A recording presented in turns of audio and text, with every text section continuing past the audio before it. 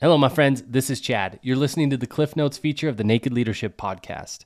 Every Friday, we post a condensed version of this week's episode. Those of you that have little time to listen or want a quick reminder of the principles we discussed, we made this for you. If you're looking to enjoy the full conversation, just navigate back to the previous episode and you can listen to it in its entirety. Otherwise, get ready because there's a lot here in under 5 minutes. Let's go.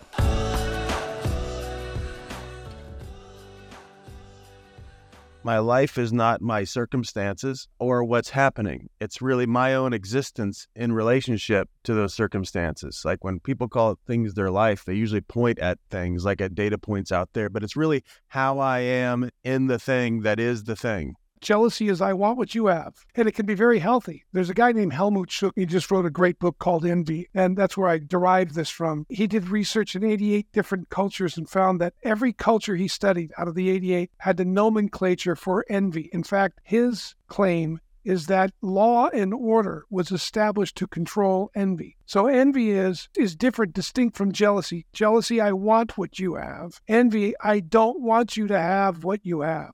This guy, Schuch, said law and order was put in place because the ultimate expression of envy is murder. Its henchmen are gossip, slander, and tale-bearing. So those are ways to murder somebody's character, but the ultimate expression of envy is murder itself, to take from somebody their life because you can't have it. You don't like that they have it. Sometimes it has caught me off guard in my own life when people don't want to hear about it or don't want to support me in it, or are threatened by the transformation that I'm experiencing and that want to run away from it or, not acknowledge it or whatever. It's also been interesting for me going through transformation, looking at those around me. I mean, even specifically in my marriage, I have this weird thing that I get really worried that I'm going to leave her behind or something, or she's not going to get up to this new way that I want to live. It does something interesting to a relationship when one of the people in the party start to transform a part of their life.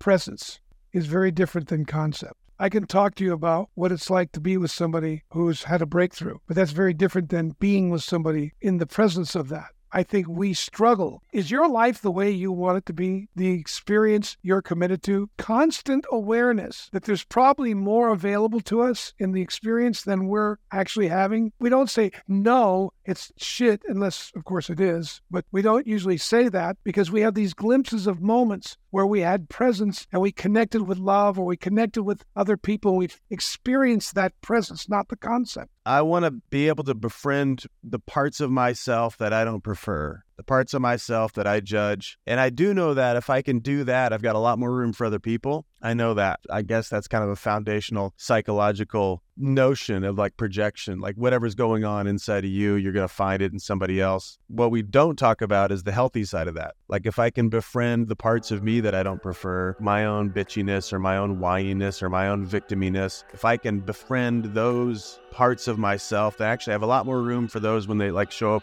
in somebody else.